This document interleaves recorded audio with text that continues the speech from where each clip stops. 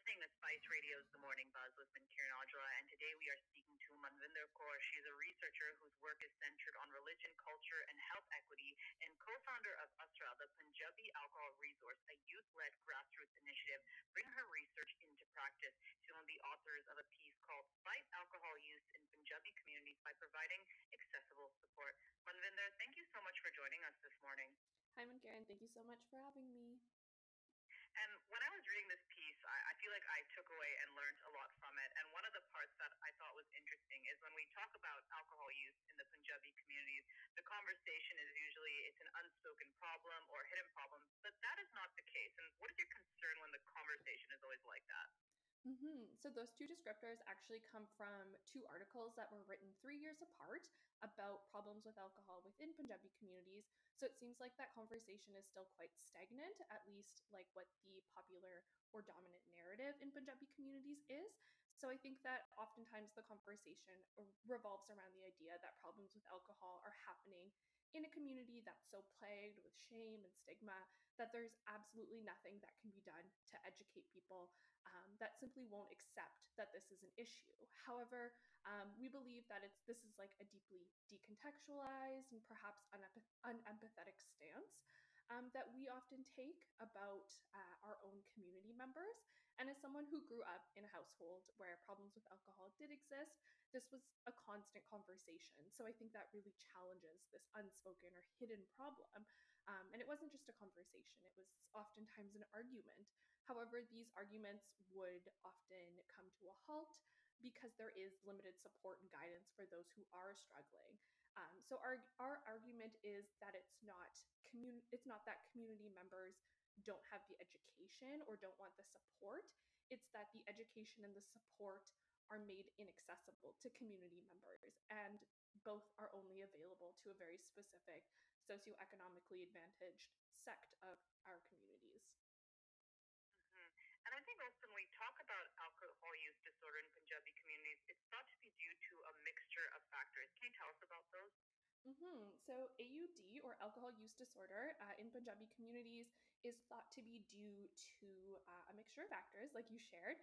So this can include genetics, there might be family tensions or migratory trauma, or any historical trauma that folks in our communities have been exposed to, and then stress related to racism, or kind of any of the issues that occur when someone moves to Canada or the United States or the United Kingdom.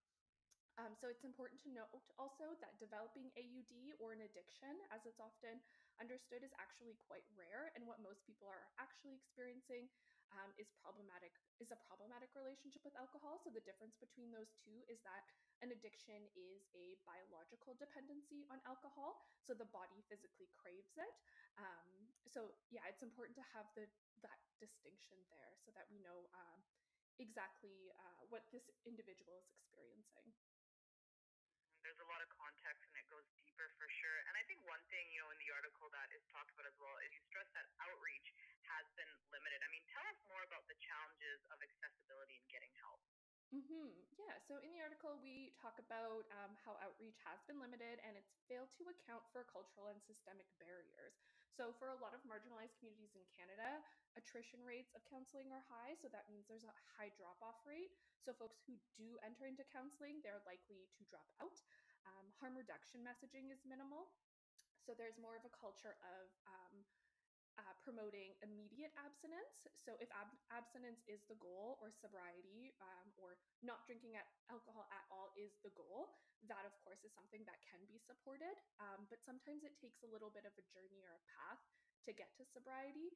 And that journey, oftentimes, there's not enough messaging around that, specifically for South Asian and Punjabi communities. And then, of course, there are internal social barriers, which also act as major hurdles. So, both internal within communities, but also thinking about institutions and systemic barriers that prevent individuals, like we were sharing before, from accessing resources. So, for example, the Canadian healthcare system is quite difficult to navigate, particularly when English perhaps isn't your first language. When you're trying to look for a Punjabi speaking counselor, that's often difficult to do. just in and of itself, particularly if you're not living in a suburb like Surrey or Brampton. But even within those areas, oftentimes there's only one resource. Oftentimes they're overwhelmed, or they're unable to serve everyone within the Punjabi community because there are various different individuals and they have different needs. So that one service can't fulfill all of those needs. And I want you to tell us about Asra, the Punjabi Alcohol Resource. How did this get started? What kind of work do you do there? For sure. So Asra, the Punjabi Alcohol Resource, is a website primarily. It's asranow.ca, and it functions as a space it functions as a starting space for Punjabi families that are navigating problems with alcohol. So it has a lot of information in both Punjabi and English about addictions, about harm reduction, about withdrawal. So it's really addressing that idea that there isn't education for Punjabi communities. So it's addressing that need. There is also um, a large amount of resources there. So if folks are looking for Punjabi speaking counselors, if they are looking for rehab centers, if they are looking for community organizations that do this work, that's all listed there. And it also has an indicator for Punjabi friendliness. So if there's someone there that speaks Punjabi or someone there from a Punjabi background, that'll be listed there to the best of our abilities. And we do generally do monthly workshops for family members or loved ones of people who are struggling with alcohol, where we just come together and have a conversation. And if folks are interested in those, they can follow us on social media, where we usually release those dates. And recently, you did a survey, Asra. What did that reveal? So in the summer of 2020, we did a survey and we conducted some interviews, and we learned what challenges individuals are facing regarding alcohol use, what support they're accessing, if any at all, and how these supports are helping or hindering community members. So a large majority of them said that their loved ones were becoming increasingly dependent on alcohol. Violence and anger were often noted to be significant challenges. One person shared that their loved one's anger gets worse when they drink, and that they would go to the extent of physical abuse. So there was a strong tie between violence and alcohol consumption. Multiple people expressed concerns about the deterioration of their family members' physical and mental health, both due to the alcohol use and causing the alcohol use. So mental health issues were both because of the alcohol use, and they were sometimes why someone was drinking. So speaking about the causes of their family members' challenges with alcohol use, community members shared that oftentimes office pressure or work pressures and other problems drew them to drinking so that they could relieve stress. And other community members shared that their family members are commonly forgetful, they have no interest in any other kinds of activities that don't involve alcohol. But overall, loved ones and family members really understood that problems with alcohol have a variety of causes, and they cause a variety of challenges. And within both of these, they exist within multiple intersecting cycles. So they really understood the complexity of the problem.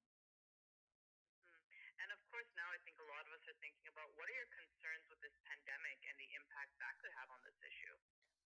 So we did ask our participants about, or community members, we asked them about the impact that the pandemic has had.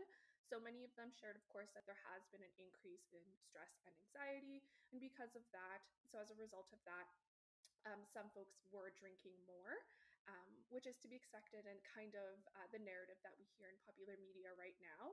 However, some also did note that the pandemic has actually created space and time for healing at home and with families. One respondent actually shared that the pandemic has helped their sister have time to heal and be comfortable with herself and her sober journey. So we were really seeing kind of all, or not all, at least some of the impacts of the pandemic on community members.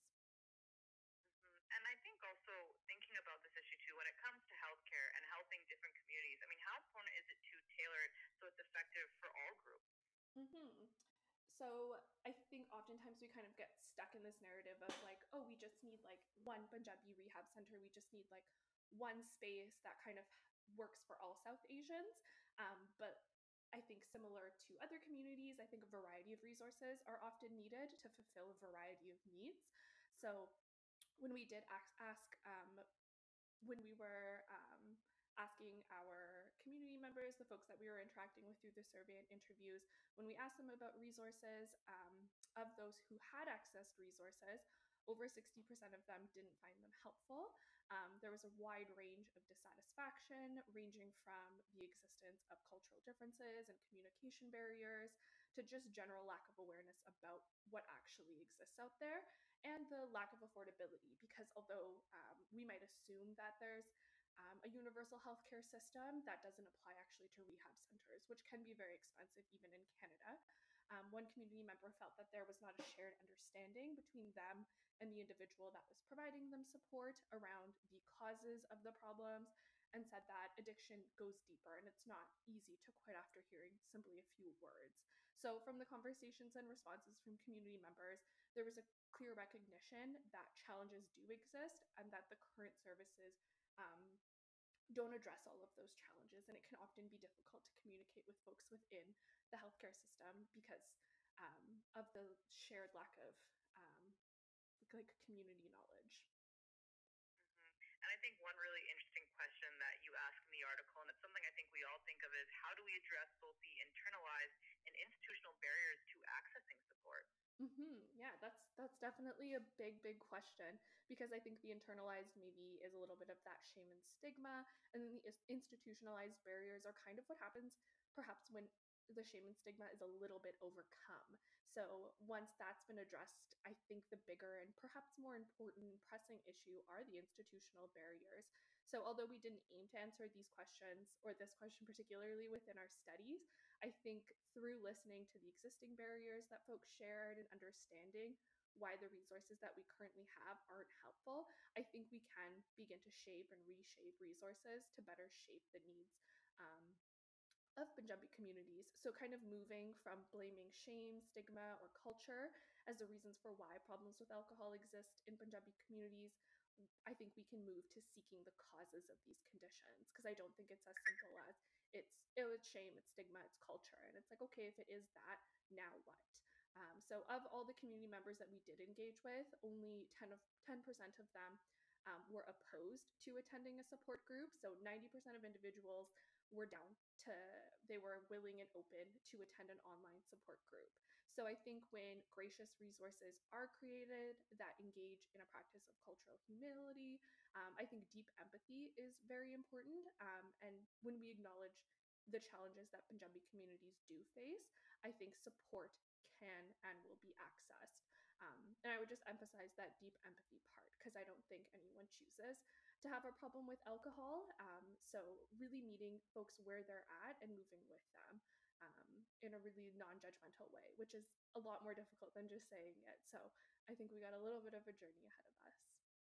That's right. Manvinder, thank you so much for your time. We really appreciate it. You take care. Awesome. Thanks so much. Thank you. Bye. We just spoke to Manvinder Kaur. She's a researcher whose work is centered on religion, culture, and health equity, and co-founder of Azra, the Punjabi Alcohol Resource, a youth-led grassroots initiative bringing her research into practice. She's one of the authors of a piece called Fight Alcohol Use in Punjabi Communities by Providing